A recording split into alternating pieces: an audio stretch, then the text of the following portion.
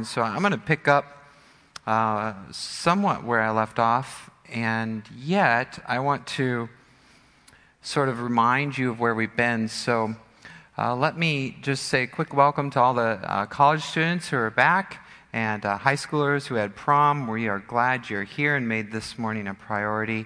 And even if you didn't have prom or go away to college, we're glad you're here as well. So thank you for worshiping with us today.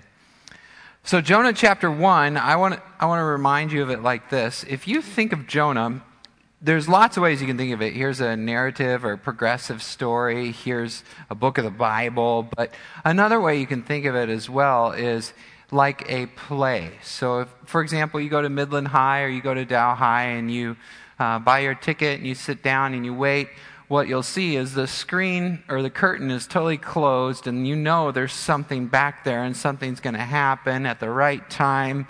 The lights go down, and then the curtain pulls back, and the question is, what do I see?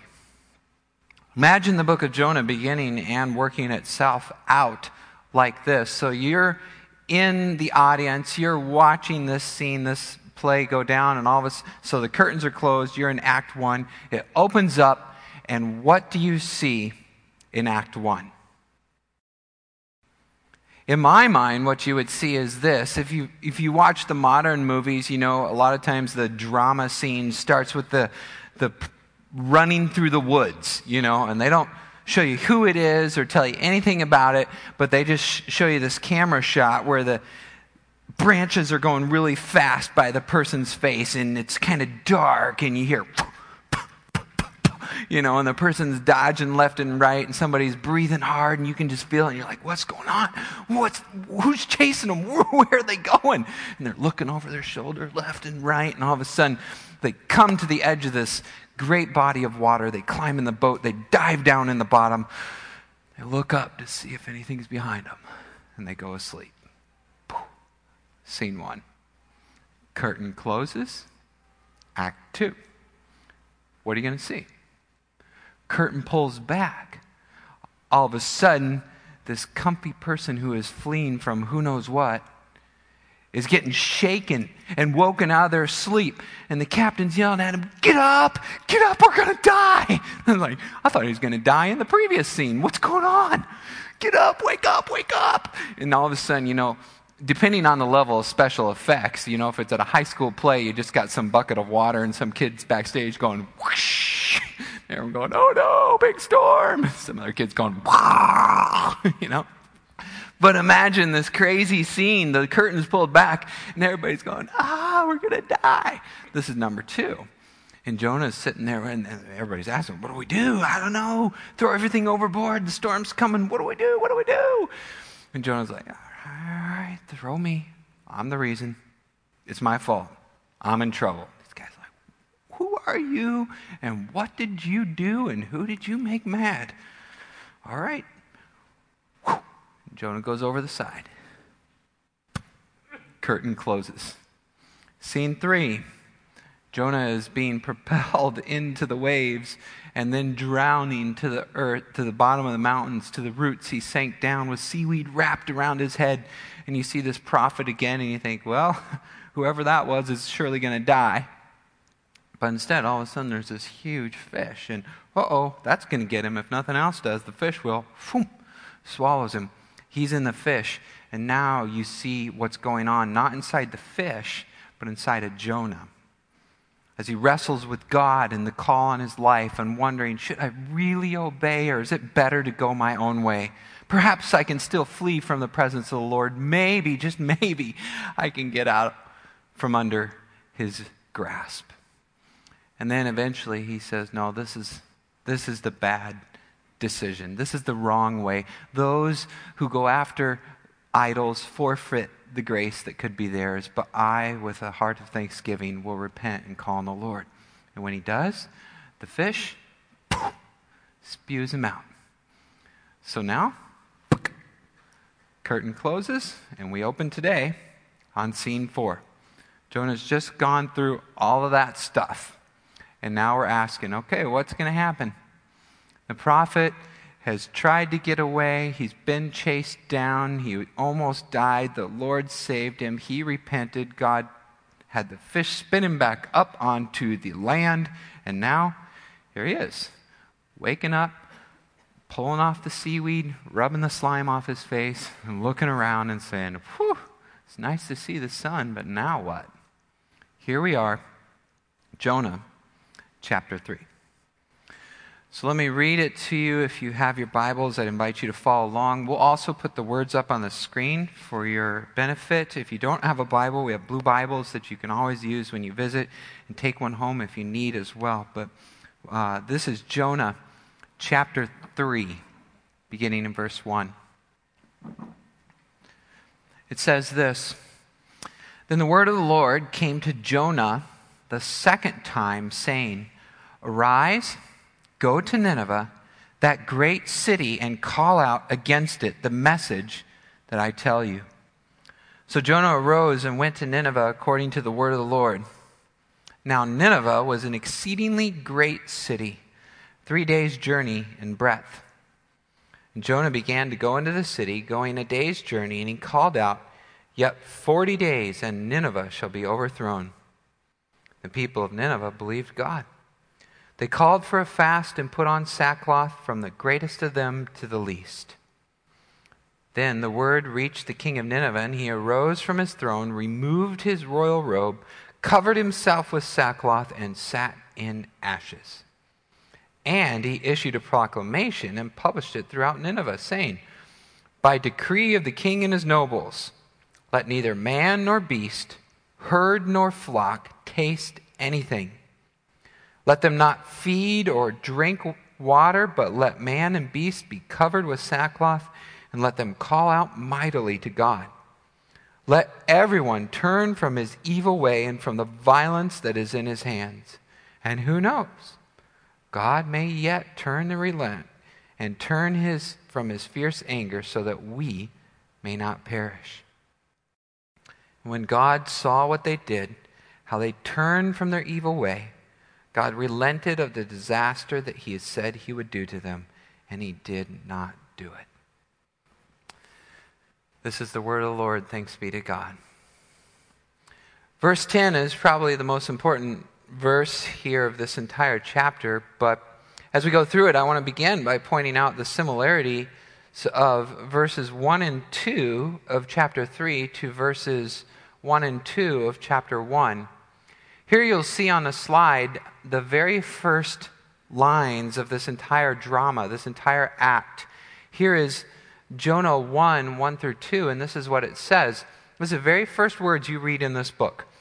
Now the word of the Lord came to Jonah, the son of Amittai, saying, Arise, go to Nineveh, that great city, and call out against it.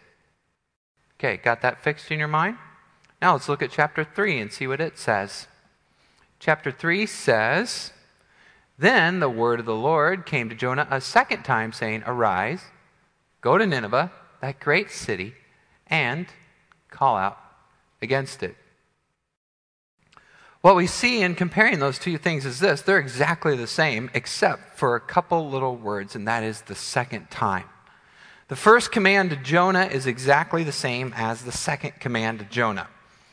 And what is so beautiful about this is the words the second time, because in Scripture, what we see is that, as cliche as it may sound, God is in fact the God of second chances. He specifically says to Jonah, go do this. Jonah says no. God grabs him by the shirt collar and pulls him back and says, Jonah, go do this. These are the exact same words. It's like, kid, go brush your teeth. Kid says no. And then you look at him in the eyes, and with the firmness of a father that communicates there are consequences if you don't, you say once again, kid, go brush your teeth. Or however you want to do it. But at the end of the day, they know you mean business. And there is a real opportunity for you here, and there is also a real threat. There's the reality that I'm giving you this chance, this second chance, this opportunity to escape judgment. You can move now and save your tail. But if you don't, it's going to cost you. And so God says clearly to Jonah, hey man, get up and go. And I think that's an encouraging sign for us, we who fail frequently in our lives, to know that the consistent biblical pattern, Old Testament and New, is that God is a God of second chances. Think about the people of Israel in the wilderness. How many times did they completely shun and ignore and disobey his commands to the point where God's like, I'm going to obliterate them. And if Moses didn't step in, no chance, right? God was ready to destroy these people. But God is gracious. David, Elijah, Jonah, the Apostle Peter, over and over again throughout Scripture, God is constantly giving a second chance. I don't know what you've done in your life. I don't know how bad you've messed up. I don't know if it was a long time ago, yesterday, or even today. But God is a God of second chances. This is who he is, and he cannot be inconsistent with himself. His character is such that as long as you are alive, there is still an opportunity. As long as you're breathing, you still have another chance. Now, let me also be clear that when it comes to the afterlife, there are no second chances. When you talk about being alive, you have the opportunity to repent, but once you're no longer alive, the Bible says it is appointed unto man once to die, and after this, the judgment, Hebrews. Then there are no second chances. So don't fool around either thinking, okay, good, I got all the chances I want, right? Because as long as I'm alive, well, you never know. Tonight your very life might be required of you. It happens to guys younger than me. God is a God of second chances as long as you're breathing, but once you're not, it's done. So you make sure to take care of business while you still can. This is the way God is. So we begin in the first verse with some of the most beautiful words in Scripture, that is the second time. As long as you're alive, there is an opportunity. No matter how many times you've blown it, there is an opportunity to get it right. God is a God of second chances, as long as you're alive. So the word of the Lord came to came to Jonah and said, "Arise, go to Nineveh, that great city, and call out against it." Okay, I think I have a map or a picture of that around here somewhere. Oh, wait. That's not it. Hold on, this looks like a map. I think this must be my map that I was looking for. Oh wait, no, that's the drawing of the fourth grader in the Gospel Project class of his Bible study curriculum on Jonah. Nope, that's not it. Okay, I think, yes, here we are in the Middle East. God told Jonah to go to Nineveh, but instead he went down to Joppa and began to flee from the presence of the Lord.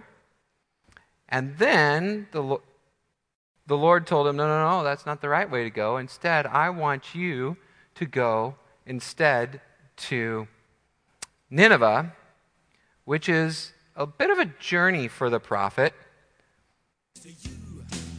I'm trying to remember how far it was from Joppa to Nineveh.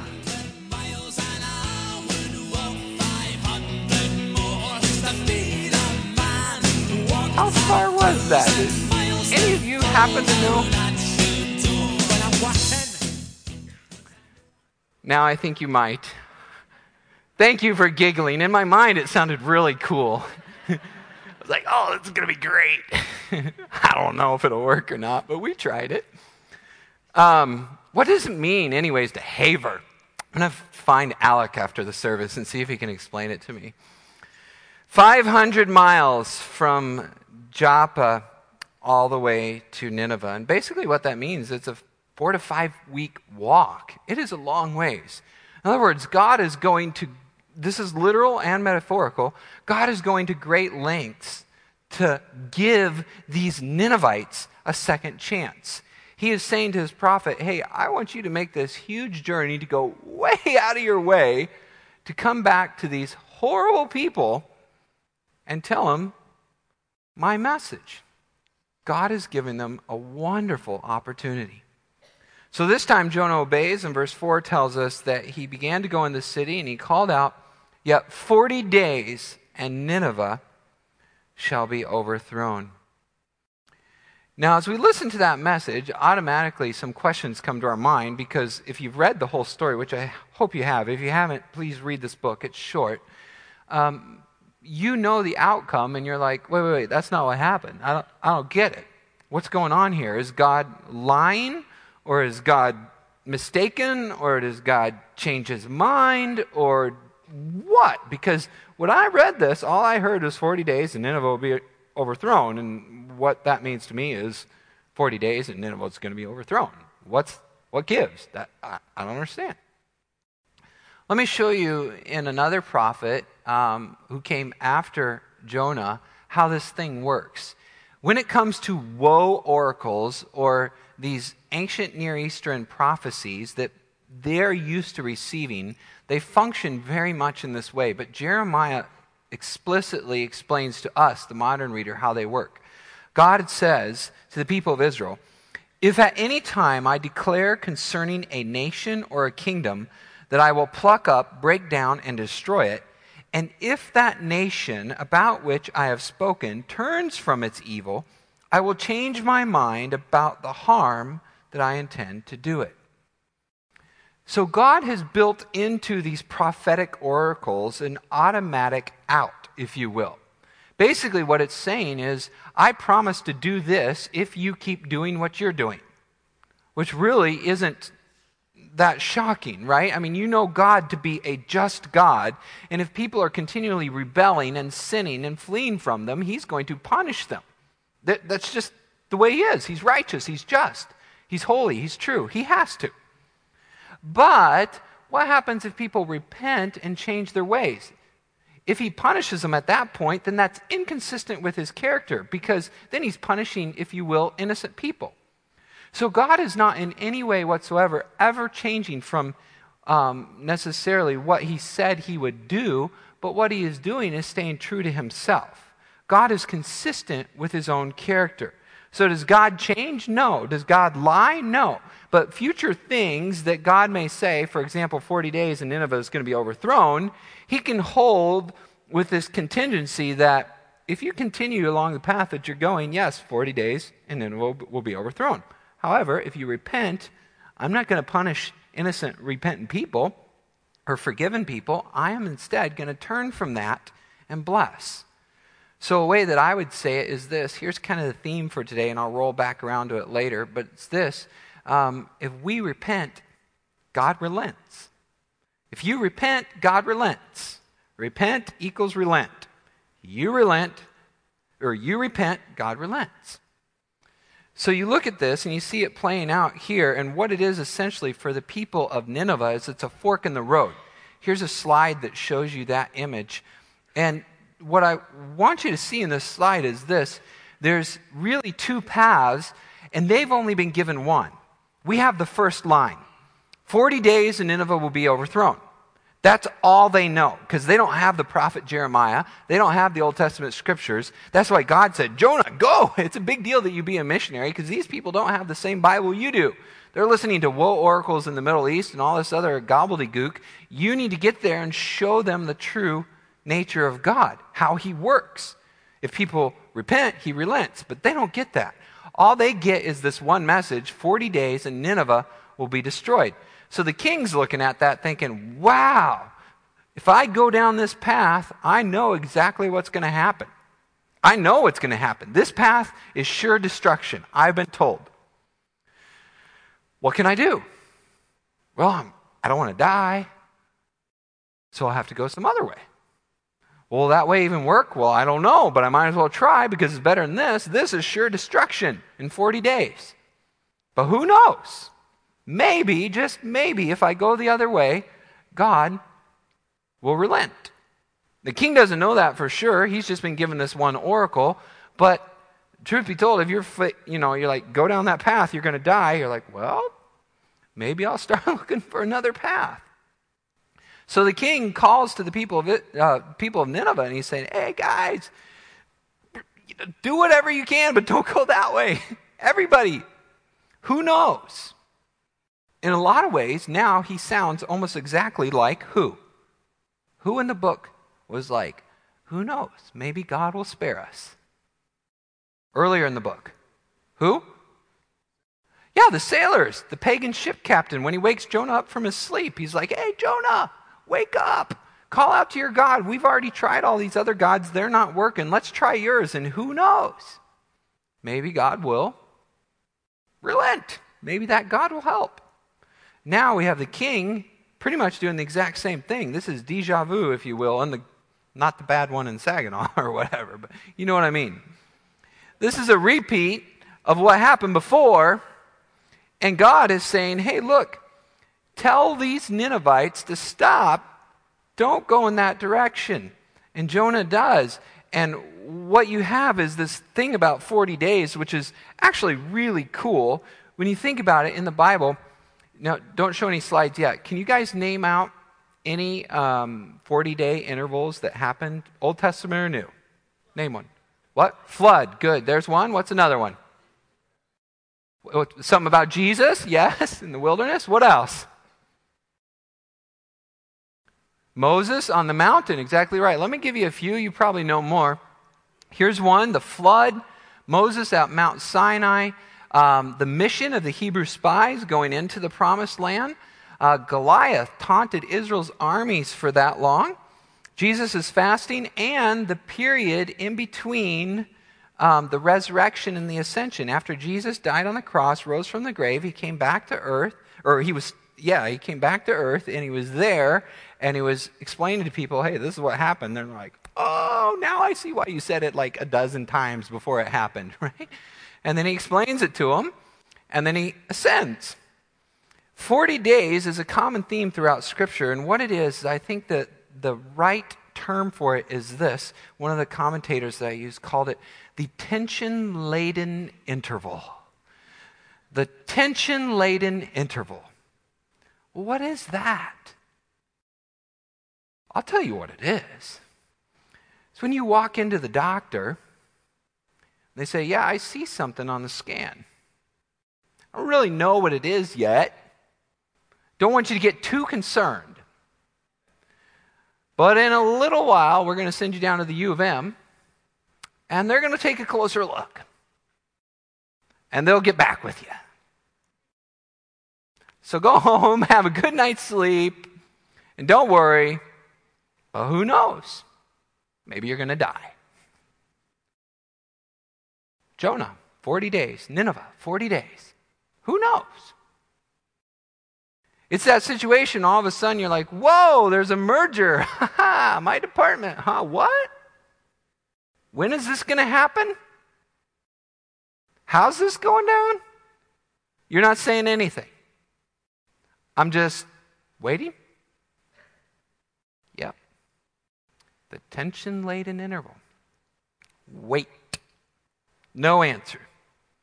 Here we are in health, relationships, jobs, marriages, families, kids, colleges. You think about this for 10 seconds of life and you realize, man, that's much of life. We don't know. What do you know? What do you really know? I don't know. I've latched onto this phrase so strongly in the last few weeks as I read this, and it's just like, yeah, who knows, right? How does Jonah start? The lot is cast. But what? The outcome belongs to the Lord. We don't determine the roll of the dice. God appointed the storm, the fish, the plant, the wind, the worm. God appoints. Who knows? Do you know the future? I don't know the future. What are we doing? Wait. So are we waiting without hope? Are we wandering? Are we fearful? Are we insecure because we don't know if this Assyrian God is going to kill us or help us? Or do we actually have hope? Is there a possibility that we just might be in a little bit better situation than the sailors and the Ninevites? I think so. I think we're in a lot better spot than them. But admittedly, we all hate the tension-laden interval. But for we who have the Scriptures, look what it says to us. We who wait on Yahweh. says, "They who wait upon the Lord shall renew their strength and mount up with wings like eagles. They shall run and not be weary. They will walk and not faint." We have this as a sure and steadfast anchor of the soul, a hope that enters into the holy place where Jesus has gone behind the curtain as the forerunner on our behalf. We have hope. We have so much hope. I mean, yeah, the job and the health and the kid and the relationship and all that, I don't know. Who knows? I wish I could tell you. I can't. But I can tell you this. God appointed and God is good. God appointed and God is good. We tell our little kids the same thing. Hey, baby, pray this. God is good. God is great.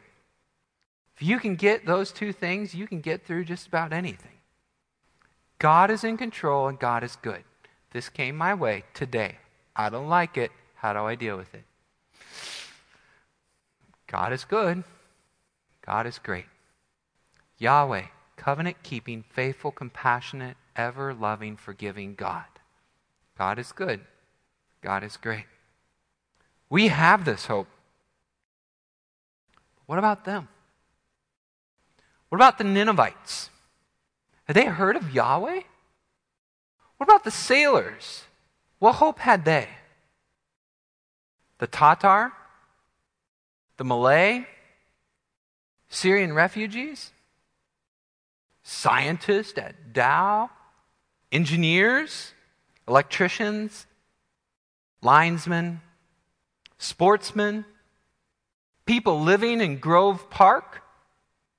What hope do they have?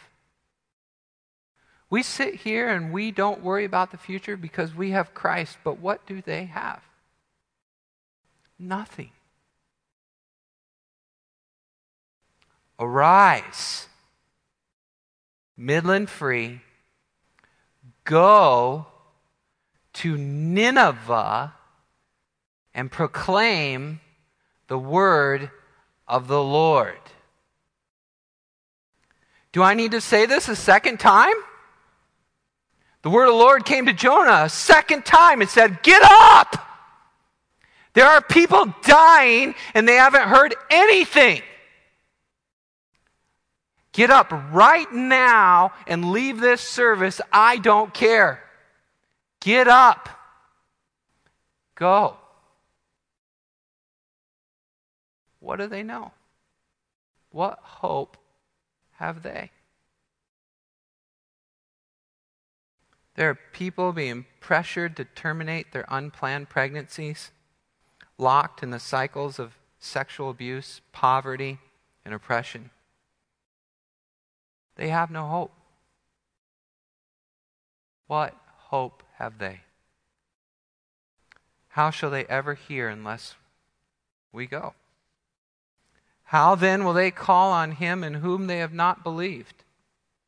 And how are they to believe in him of whom they have never heard? How are they to hear without someone telling them? Go. Make disciples of all nations, baptizing them in the name of the Father, the Son, and the Holy Spirit. Go.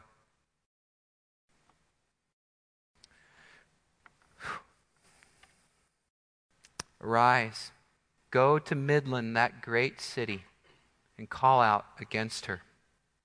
Midland's a great place, right? We do everything well. I mean, it's awesome. This summer, we're looking at all the camp options for our kids. It's insane. I mean, they got a camp for everything you can imagine. Here comes the wind and the rain. Guys, better get ready. Okay? I'm telling you, those special effects are beyond my control. I got the 500-mile things, not that. All right? Here we go. Thank you, Lord. Good point. Oh, boy. So can the Ninevites really be saved? I mean, can it happen? These guys are bad. I don't know if you remember this, but here's a few slides we showed earlier. You know, the kings portray themselves as the mighty warriors, right? You just sang about God, the mighty warrior. Who is the mighty hunter? Who is victorious in battle? Well, Ashurbanipal would say, it's me. Sennacherib would say, look at all the people I impaled outside the cities of Lachish, and the way I caged in Hezekiah and his crew like a bird in the cage. Remember, I am the all-powerful, all-conquering hero. I am like the divine God, Ashardan. I am powerful. I'm a hero. I'm gigantic. I'm colossal. Do you remember this? These are the Assyrians we're talking about. People who flayed people alive, raped the women and children, and destroyed the cities. Can God forgive them? Is that possible? Well, honestly, it's easy for me thousands and thousands of years ago to go, oh, yeah, Assyrians, no problem. But what about ISIS? What about Twin Tower types? Can God forgive them? Surely not. I find myself in the exact same boat. Oh, yeah, that just came. I'm writing it down for the second service. Boat. As the disciples, when they hear about the camel and the eye of the needle, and they're telling Jesus, hey, you know what? I don't get it. Jesus says to them, it's easier for a rich, the rich man to go through the eye of the needle, and the guys are just scratching their heads saying, well, how can that happen? No one goes through the eye of a needle, especially a camel with two great big humps. And when the disciples heard this, they were astonished. Well, I think when the Israelites heard about the Ninevites, they were astonished. I think when Jonah heard about the Ninevites, he was astonished. And if people of Midland Free hear about maybe they're astonished. Do you really believe in the God you serve? Would he really forgive somebody like that? Can he go that far? I mean, it's okay for me. But the Ninevites? The Assyrians? The Iraqis? The refugees? The Syrians? The people of whatever neighborhood? The girl who did what? No way. Come on. God is not, no. I'm wearing a jacket, right?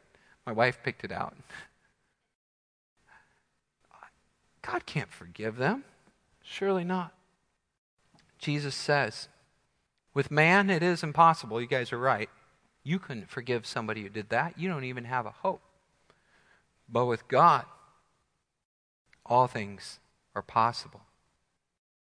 Verse 5 tells us about those all things. The all things that are possible with God is that the Ninevites, of all people, actually believed. And again, I say to you, church, the miracle is not the fish. It's not the fish at all. The miracle is the work of God which changes the heart of stone to a heart of flesh and rebirths new life and repentance and belief in the heart of the sinner and turns them to the saint. That's a miracle. It's not a fish. Behold the power of the word of the Lord. This simple little sermon, repent, 40 days you'll be destroyed, causes an entire city to turn around. How much does it take to share your faith? Do you have to articulate every theological argument for the reasons and existence of God? Or can you just say, Jesus loves you, man, believe? 40 days, that was enough. How simple, short, and sweet, and yet how powerful and effective the Word of God. The people of Nineveh believed God, verse 5 says, and they called for a fast, put on sackcloth, and now listen to this, from the greatest to the least. Why? Well, Romans 3 tells us because there's really no distinction. We in our culture, they in their culture, everybody makes distinctions. But there's no socioeconomic, racial, whatever distinction. When it comes to sin, you've all done it. And you all need to repent. For all have sinned and fallen short of the glory of God. Word reached the king of Nineveh, and he calls for repentance and comes back around and says, who knows? Maybe, just maybe, there is a God who wants all men to be saved and to come to a knowledge of truth. Sailors cry out, God delivers them. Jonah cries out, God delivers him. Ninevites cry out. What happens when God saw what they did? How they turned from their evil way. God relented of the disaster that he said he would do, and he did not know it. This is some God. He is very slow to judgment. He is slow in keeping his promise. He's not slow like we understand it, but he's patient, not wanting anyone to perish, but for everyone, even the Ninevites, even the Syrians, even the people of Grove Park, even the sportsman, even the scientist, even the engineer, even the homosexual, even the prostitute. He wants all of them to come to repentance. Because when people repent, God relents.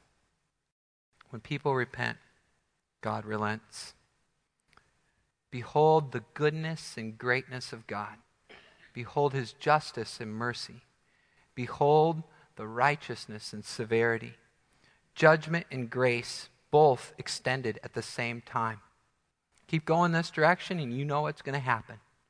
But if you change, who knows? Maybe, just maybe, God will forgive you. Even now, declares the Lord to Midland Free. Return to me, Midland Free, with all of your heart, with fasting and weeping and mourning. Rend your heart and not your garments. I want internal, not external. Return to the Lord your God, for he is a gracious and compassionate God, slow to anger and abounding in love, and he relents from sending calamity. Who knows? Who knows? He may turn and have pity and leave behind a blessing. My word to you today is this, is simply to cry out to God. And I don't know what your repentance looks like, because it's going to look like it's going to be different for each of us, from the greatest to the least. All of us need it. Even if you're saved, even if you repented once, you're not done. You get to repent over and over and over again. Not of things you did in the past, but thoughts you had this very day. The gospel is not just a one-time experience, but it's a continual reality that you walk in every single day of your life. Repent, believe, obey. Repent, believe, obey. Repent, believe, obey. Every day. For everything. God is good. And God is great. The sailors cried out. God delivered them. Jonah cried out. God delivered them. The Ninevites cry out. The Ninevites. God delivered them. Will you? Midland Free? Will you? The word is near you, in your mouth and in your heart. This is the word of the Lord. Thanks be to God. But what does it say? It says, if you confess with your mouth that Jesus is Lord and believe in your heart that God raised him from the dead, you will be saved. For everyone who believes in him will not be put to shame. For there's no distinction from the greatest to the least. None. Between Jew and Greek, slave and free, male and female, rich, poor, powerful, weak. For the same Lord is the Lord of all, bestowing his riches on all who call on him. For everyone who calls upon the name of the Lord, everyone, anyone who calls on God's name will be saved. Father, we thank you so much for the word of the Lord to Jonah, for the word of the Lord to us. It's absolutely amazing and befuddling that you would accept our repentance, and yet even today we look at the body and blood in Christ and say, wow, why? Here you are sending your very own Son to die on the cross for the forgiveness of our sins. For what? Not because we deserve it, not because we earned it, but because you are good. And so, Lord, we praise you, we love you, we worship you, and we pray that that genuine repentance and belief would result in good works and faith leading to eternal life. In Jesus' name we pray. Amen.